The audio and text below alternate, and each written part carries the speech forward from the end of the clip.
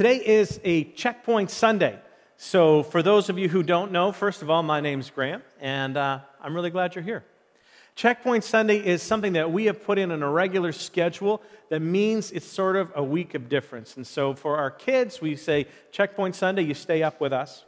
But we have at the very back pew, you'll find that there are activity pages that are there.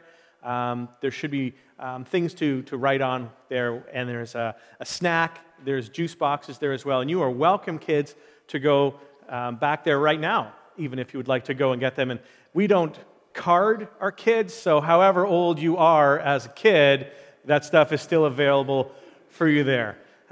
Checkpoint Sunday, it follows the idea for us. We try and describe what we're doing as a church as a road trip. So we say on this road trip in earnest pursuit of Jesus, we are being brought together into one.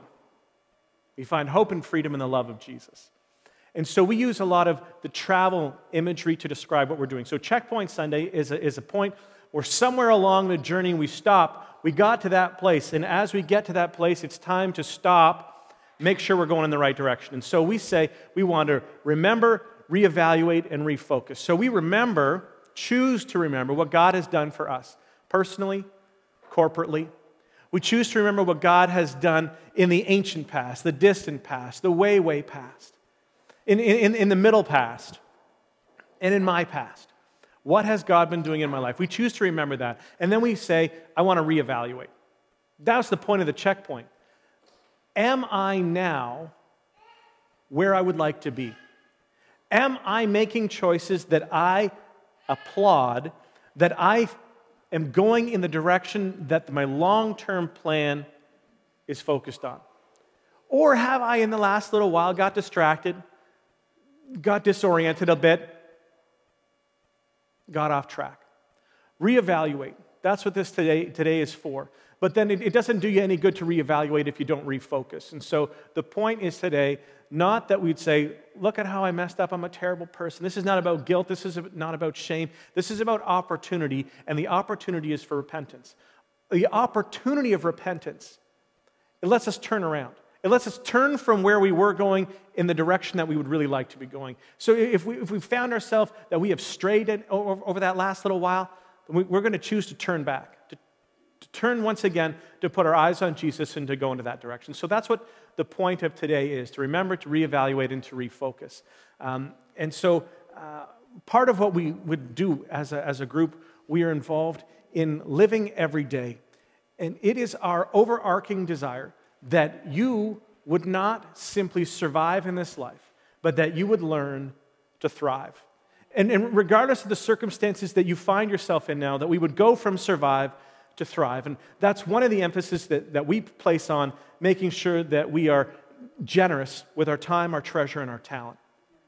That this is a way to help us focus on Jesus, to stay where we would like to be, and to become the best that we are supposed to be, to become all that He has asked us to be, to become the best version of who we can be. Generosity in time, treasure, and talent. And so if the generosity in treasure is something that you would like to do, we have the offering basket or bucket, or I never know what to call it, the thing at the back. And there are envelopes back there as well to make sure your tax are seated, or if you go to our website, you can give online that way as well. It is our honest belief that one of the secrets to thriving is generosity in all the different areas. So even when you say, I don't feel like I have enough, we're not here to try and shake the nickels out of your pocket. We believe, honestly, though, that a trust relationship with God means that you trust, which means that there's some risk. And so that is why we offer that to you on a regular basis. We're completely sustained by the gifts and the generosity of the people here. So that is how we exist, and so we just like you to be a part of that. Now, we talk a bunch here about faith catalysts, and some of you will remember these. In the spring, we did a whole series talking about our faith catalysts. We broke them down, and if you don't remember, go back to the podcast, and you can listen to them again, and you can hear what we said about them and why we said they were important, and what we mean by when we say these words, and how this goes into shaping and developing our life. We are watching for these 5 elements, these 5 faith catalysts. We keep our eyes open for them, and we choose to participate in them when we can, when it's a choice for us. We are watching for them. They are part of our ongoing and our on-growing Christian life. And so we point to, on a regular basis, practical teaching and the necessity of it. Not just information for your head, but information that would be applied. We must live out what we believe. So practical teaching, private disciplines, how I choose to involve myself in ways that make me stronger and develop me. Personal ministry, this goes again to the idea of generosity in my time, generosity with my talent, how I can be involved in sharing, in helping, in developing, in encouraging someone else. Private disciplines. Did I say? I already said that one. Providential relationships, which we believe that this is something that you have to watch for, that there will appear in your life at some point providential relationships that open up new doors. And then there are pivotal circumstances. There are moments in time when the balance of your life just it changes in a moment. And sometimes those are catastrophic situations. We don't ask for those to happen, but we watch for them because as they happen, we can see amazing things happen. Pivotal circumstances are so important if you have someone around you to translate circumstances for you, with you. So we don't go through life alone. You have someone else who can constantly remind you there's more than what you see. There's more than right now. There is a larger story. Someone to be with you in those moments. These are things that develop faith. We want your faith to grow. That is our stated desire. We want that to be going on. But we don't want you just to have faith in and of itself. We want you to grow your faith in Jesus so that you might live differently in this world, so that by the way you live, the kingdom of God comes to life for the people around you. That is what we are trying to do. That's what we're asking you to do. And so one of the people who has spoken a lot into that would be the Apostle Paul. Some of you will have heard of him, and he's written a significant chunk of what we call the New Testament or the New Covenant letters, documents in our scriptures. So the Apostle Paul, he describes for us what he means about this being lived out. What does that look like? How do I do that, right? He's on and on about this. And so he wrote a lot of letters. That's what we have. We have ancient historical documents that were sent from a person to a group of people. And they have been preserved over time. And that is what the New Testament is made up of. Largely letters being written to people. So these are not just things that one day someone wrote the whole thing out. Over time, these things were set in real context, back and forth kind of correspondence. And we have some of those ancient historical documents preserved, those manuscripts. And so we look at those to hear some of the early life of what was going on. And so in this case, the Apostle Paul is writing to his friends in a city called Galatia. So if you're going to write to a city called Galatia, the people inside the city of Galatia are called Galatians. And so that's what the name of the letter, or sometimes we say the name of the book is. So we're going to go to the book of Galatians, and we're going to go to chapter 5 when we're there. Paul has been to Galatia, and he's following up with these people. And now he has heard that after he was there, after he established the church, after he gathered a group of people who became Jesus followers, he set them in motion, got them going. After he started that, somebody came behind him. And when they came behind him, they said, Paul's a great guy. Man, what a great start he gave you. The way he told you, what a great start. But you know what you really need now? Do you know if you want to go from kind of where you are, which is good, to great, you want to get spiritual, you want to get super spiritual, do you know what you need? Let me tell you what you need. You need some more laws and some more rules to follow. And so Paul writes the letter that says, hey, don't forget, right? Don't forget what the whole point of what we said was. Don't forget the whole thing Jesus came to show us. Don't forget. And so he says, do you remember why we do what we do? Do you remember why we choose to live the way that we choose to live? Do you know what it should look like when you live that out? Do you know what that experience should be like for you? Why does Jesus interact with us? What is it supposed to do? How is it going to change us? And so if we go to Galatians 5, verse 1, it says, it is for freedom that Christ has set us free. It's for freedom. This is not the message. So I say, you go to Alpha so you can get like a breakdown. This is not the general way that it is described what the church is about.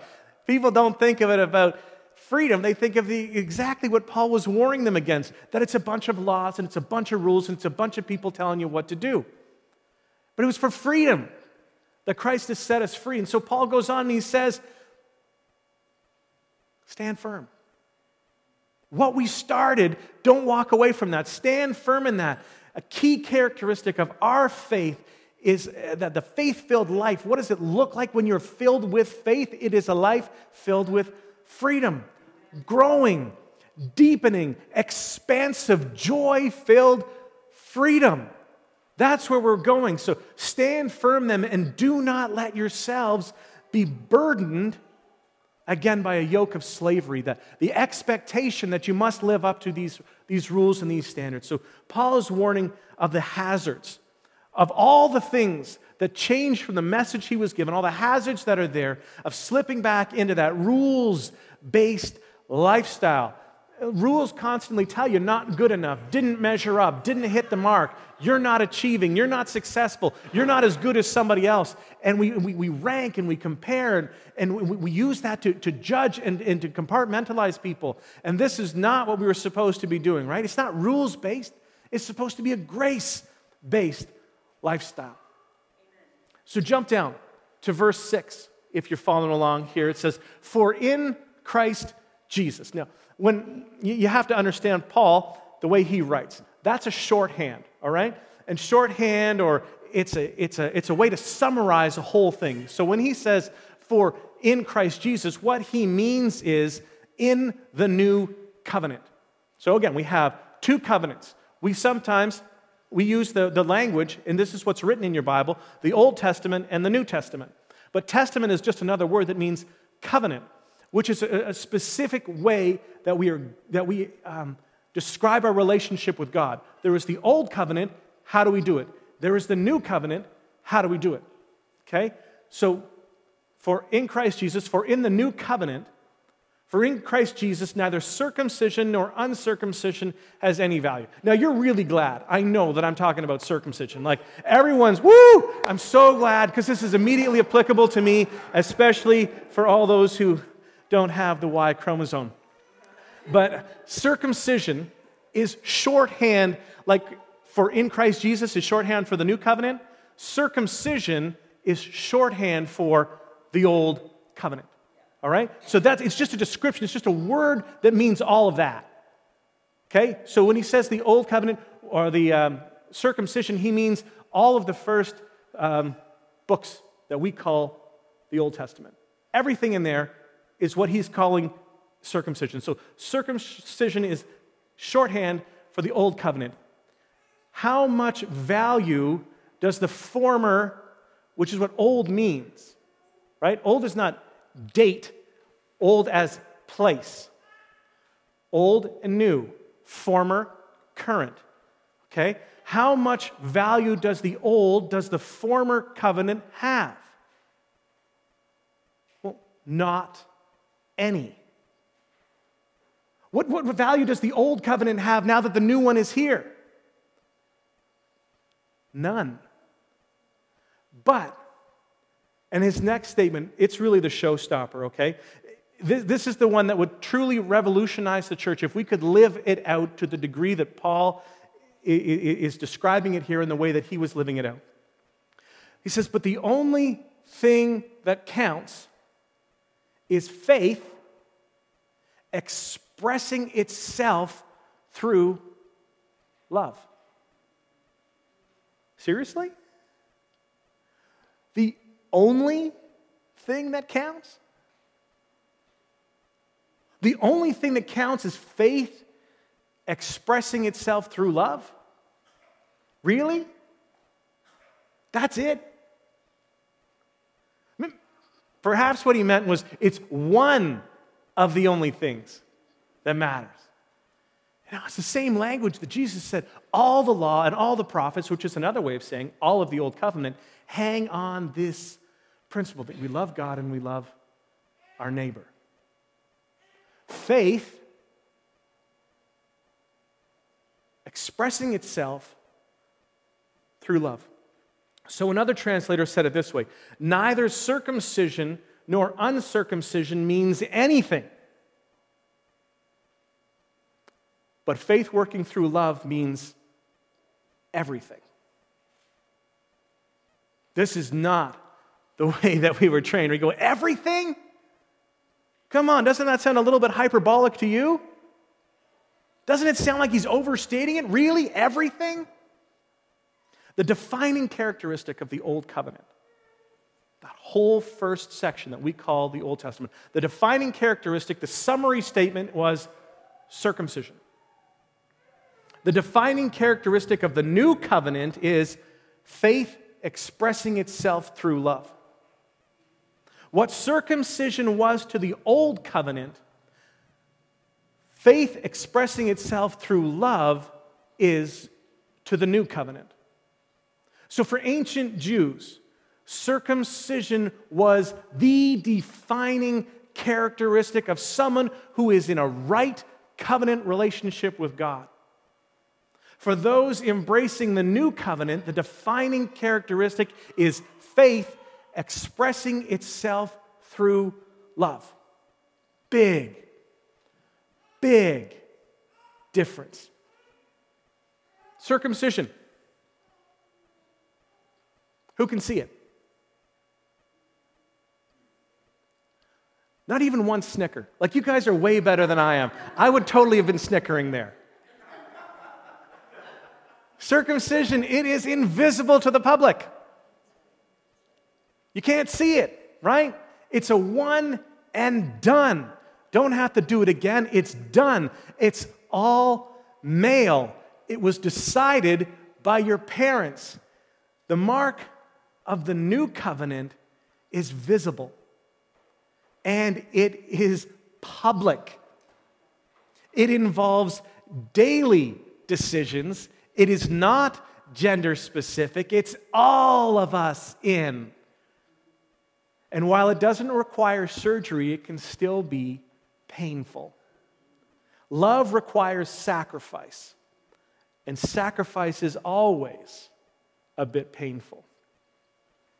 But notice Paul in here, he doesn't say that the only thing that matters is faith. That's not what he says. That's the version of Christianity that I grew up with. Maybe some of you are in the same boat. Maybe that's the Christianity that you can remember growing up with as well. The faith without love version. It's a version that comes on TV a lot. It's a description of us, Christians. It's a description that we get in general characterization. This is the one they describe. And that idea fuels the vertical morality. As long as I'm good with God, nothing else matters. Faith that doesn't feel obligated to express itself through love expresses itself through manufactured, man-made religious routines. And that was my faith. My faith is evident because of these things. Faith disconnected from love leads to legalism. In or out, right or wrong. And usually the legalism is always pointed at someone else. We feel guilt ourselves, but to help with that, we try to make sure that there's somebody worse than us. We have a legalism that sets us with God, right? It's just about God. It's just me and God. It's just a God thing. It's private. It's personal. Let's just keep it quiet. I don't need to talk about it somewhere else. And that eye to the sky, vertical morality, it doesn't concern itself. It's not manifested in loving others. Been there. Stayed there. Stayed there way too long. The mark of the new covenant is faith expressing itself, working itself out daily through love. What does love require of me? Not what does the law say that I must do? It's an important distinction. It was an important distinction for a guy named James. James is the half-brother of Jesus. Like that's not a lot to live with, right? My brother Jesus. What's he done with his life? But James didn't believe that Jesus was the Son of God until after Jesus died and rose again. Oh, that's why the resurrection is so important for us.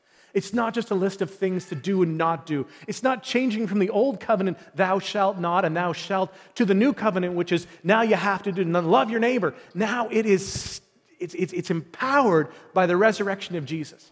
It changes everything from being, I have to do, I have to achieve, to he has done, he has achieved. I'm with him. We're together. It's a partnership. But that half-brother James, once the understanding came to him, he was a brilliant scholar. He was a brilliant Pharisee scholar. Top marks. He was highly influential, which was really awkward because his brother, always getting into trouble, messing with his steady life. So not until after Jesus was resurrected did James become a follower of his brother, who he called the Son of God. Later on, he would argue that faith unaccompanied by works of love, not just works of effort, right? Faith unaccompanied by works of love is dead faith.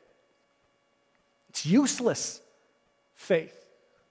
So he says, what good is it, my brothers and sisters, if someone claims to have faith but has no deeds? Can such faith save them? Suppose a brother or a sister is without clothes and daily food. And if one of you, kind, vertical morality relationship with Jesus, one of you kind people says to them, brother, go keep warm, be well fed, but does nothing about it. But there's nothing about their physical needs. What good is it? In the same way, faith by itself that is not accompanied by actions is dead. So, practical teaching tells us that we take a truth, but we must apply the truth. So, on to the application. So, what do I do? What am I going to be involved in? So, we say here regularly that we are to be on mission, everyone, everywhere, all the time. We're going to say it again later. I'll tell you that in advance. That is part of what we try to put into our heads. On mission, everyone, everywhere, all the time. How do we do that? And is it possible that even in our own home here, that we have dropped the ball? That we have not been able to be hitting this on all cylinders? We want to practice balancing the horizontal and the vertical relationship. They go together. It's one relationship, really. So pray is not a button to be pushed. It's a relationship to be pursued. It's a relationship with God. Prayer has both a horizontal and a vertical element to it. It's about our relationship with God and a deepening of our trust in Him and our discernment skills and our submission ethos, but it's also about sharing with those around us, those close to us. And doing that creates ground. And in that ground, relationship deepens. Prayer is an activity that can help us deepen both streams of relationship sort of at the same time. And so we want to help with that. We want to try and facilitate that to help that to go forward. So what I would like you to do, because we're going to be infinitely practical right now, I think some of you brought one of these with you today, right? Go to into1.ca. If you would, please go right now. You can log in. Many of you are already logged in. You're using our Wi-Fi, and we're not even going to call you thieves. We gave it to you, right? It's a free gift. So you get to the first page. It kind of looks like this. And I'm going to ask, just keep swiping over until you get to this thing right here. It says prayer request.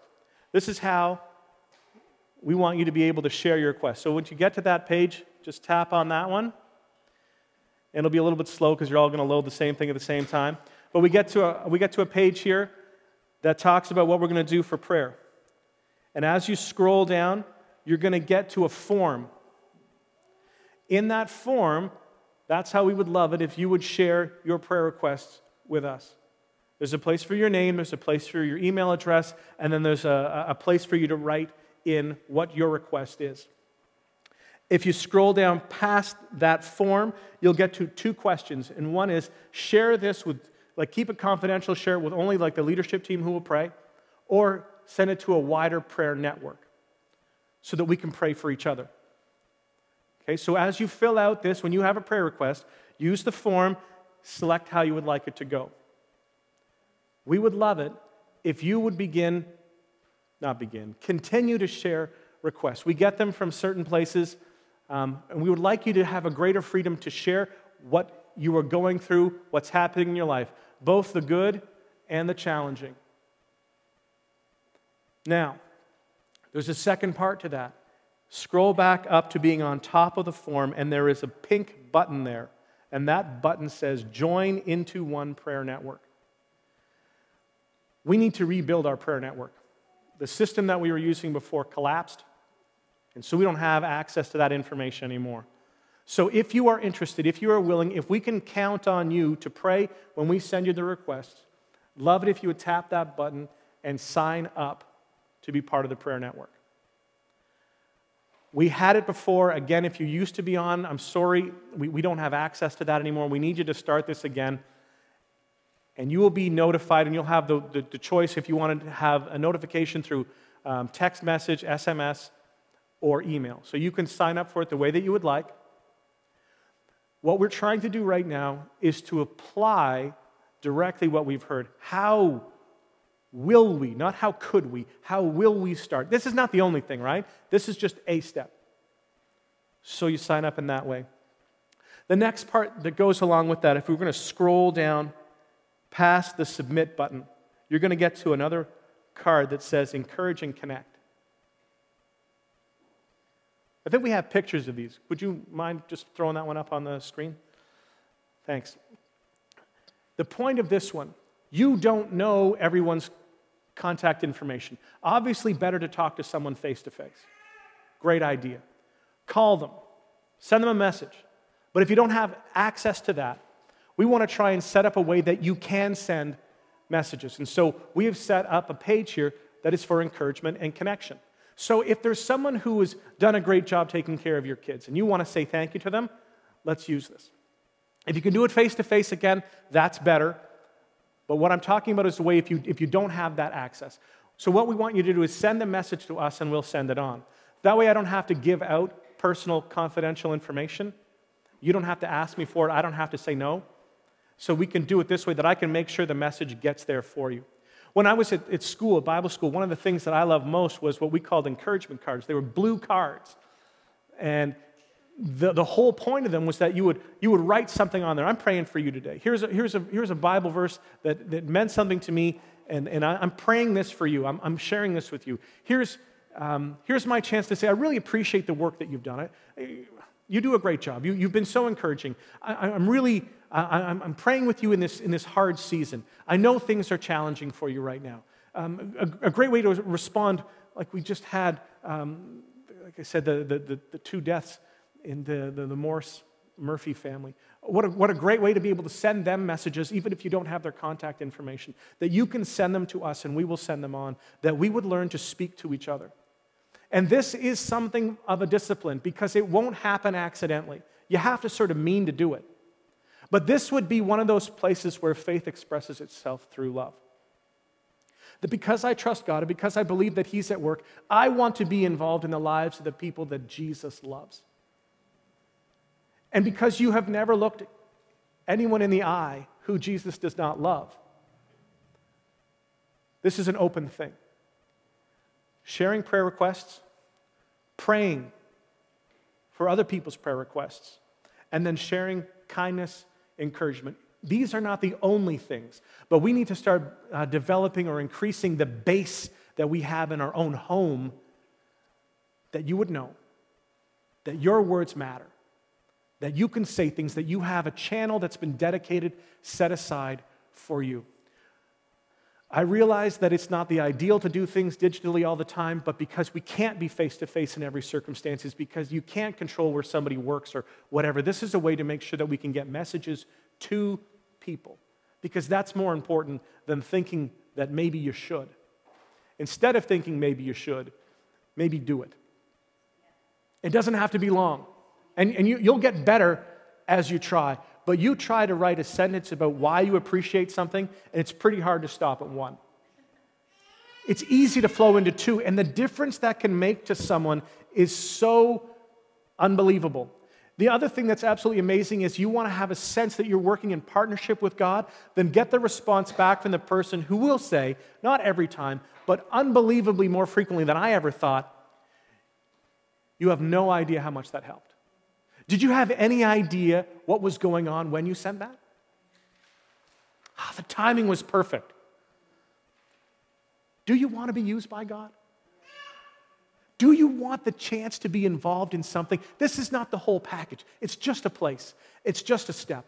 But we want to start leveraging our digital technology and redeeming it and using it in a way that is good for spreading kindness, love, faith, expressing itself through love.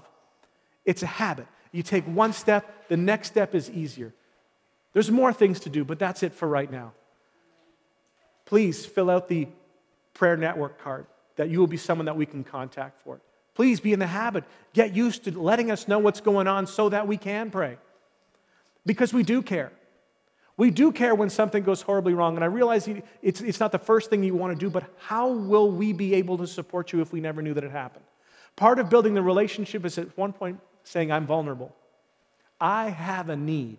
And you can choose how detailed you want to make that. But we need to know, this is the hard part. We need to know that your life's not perfect. Because you don't mean to lie when you come in here, but when you look as good as you look, and you smile as nicely as you smile, and you shake hands, we think everything's going fine for you, because I already know how it's going for me. And if you're not suffering, and if there's not a challenge that you're going through, how will you respond when I tell you the truth about me? That this week was hard for me. That things went bad for me this week. How will we know if we don't tell each other the truth? How will we know that something is good if someone doesn't tell us that something is good? It's not just about sharing your bad news. What about the triumphs? What about the great stories? Those are things that we need to be able to see. And you might never get to know everyone personally, but to know that in your midst, God is at work. Because when the story comes up about this was how hard my week was, you can bet that in the midst of that story, God is at work. He's just not done. Right? And that's the time that we need to be able to look each other in the face or look each other through the keyboard and send something that says, I'm with you. I get it. I don't know your circumstance, and no, that's not mine, but I got my own. Let's stand together. Let's be united. Let's be the people of God, caring for each other.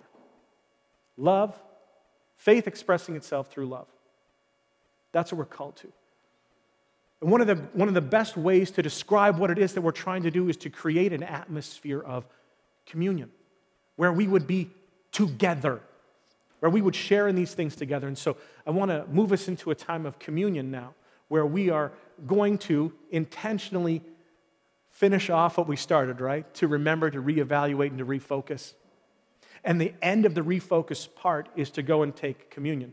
So the way we take communion here, we tend to go up this aisle here. It's at the back. And then you come back down here. You'll be able to find the unleavened bread, and you will find a small cup of juice. One represents the body of Christ, one represents the blood of Christ. And here's the next step. I've asked you to do this a couple of times, and I know it freaks you out.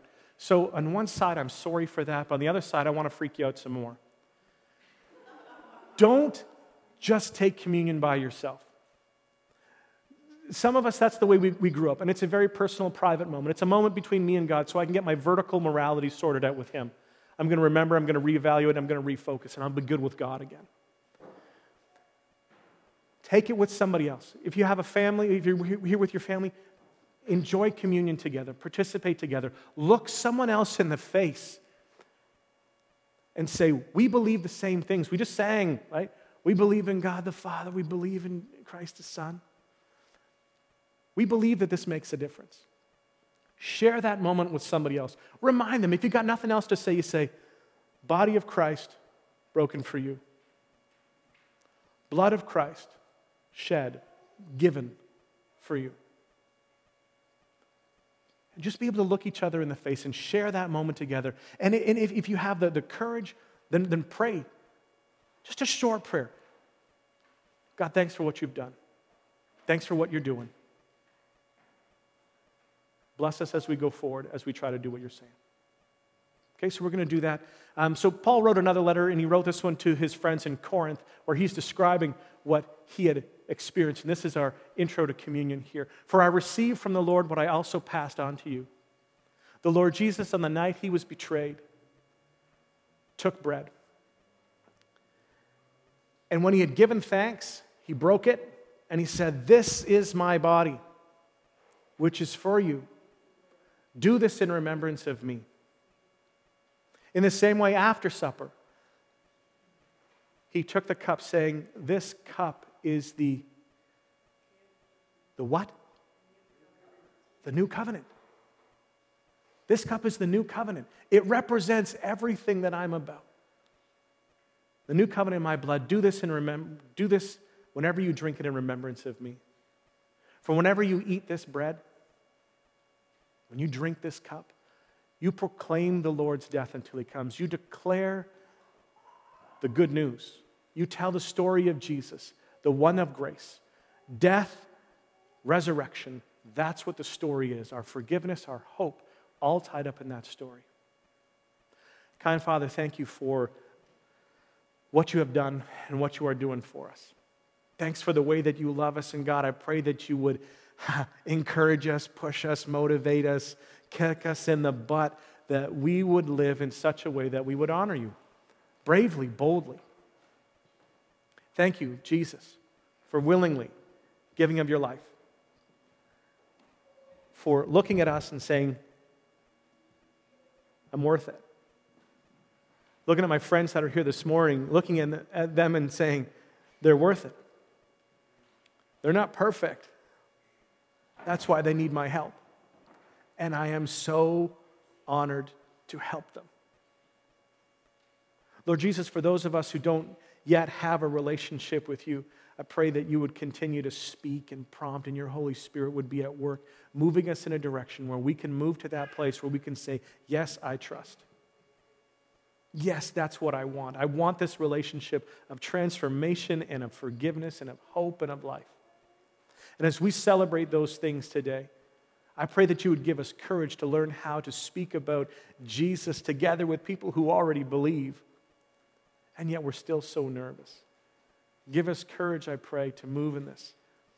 And then to be able to daily remember that we are to be about living out our faith expressed through love. What we believe comes to life as we love. What does love require of me? Lord Jesus, I thank you for what you have done and are doing. Thank you for this time that we have to celebrate you. Amen.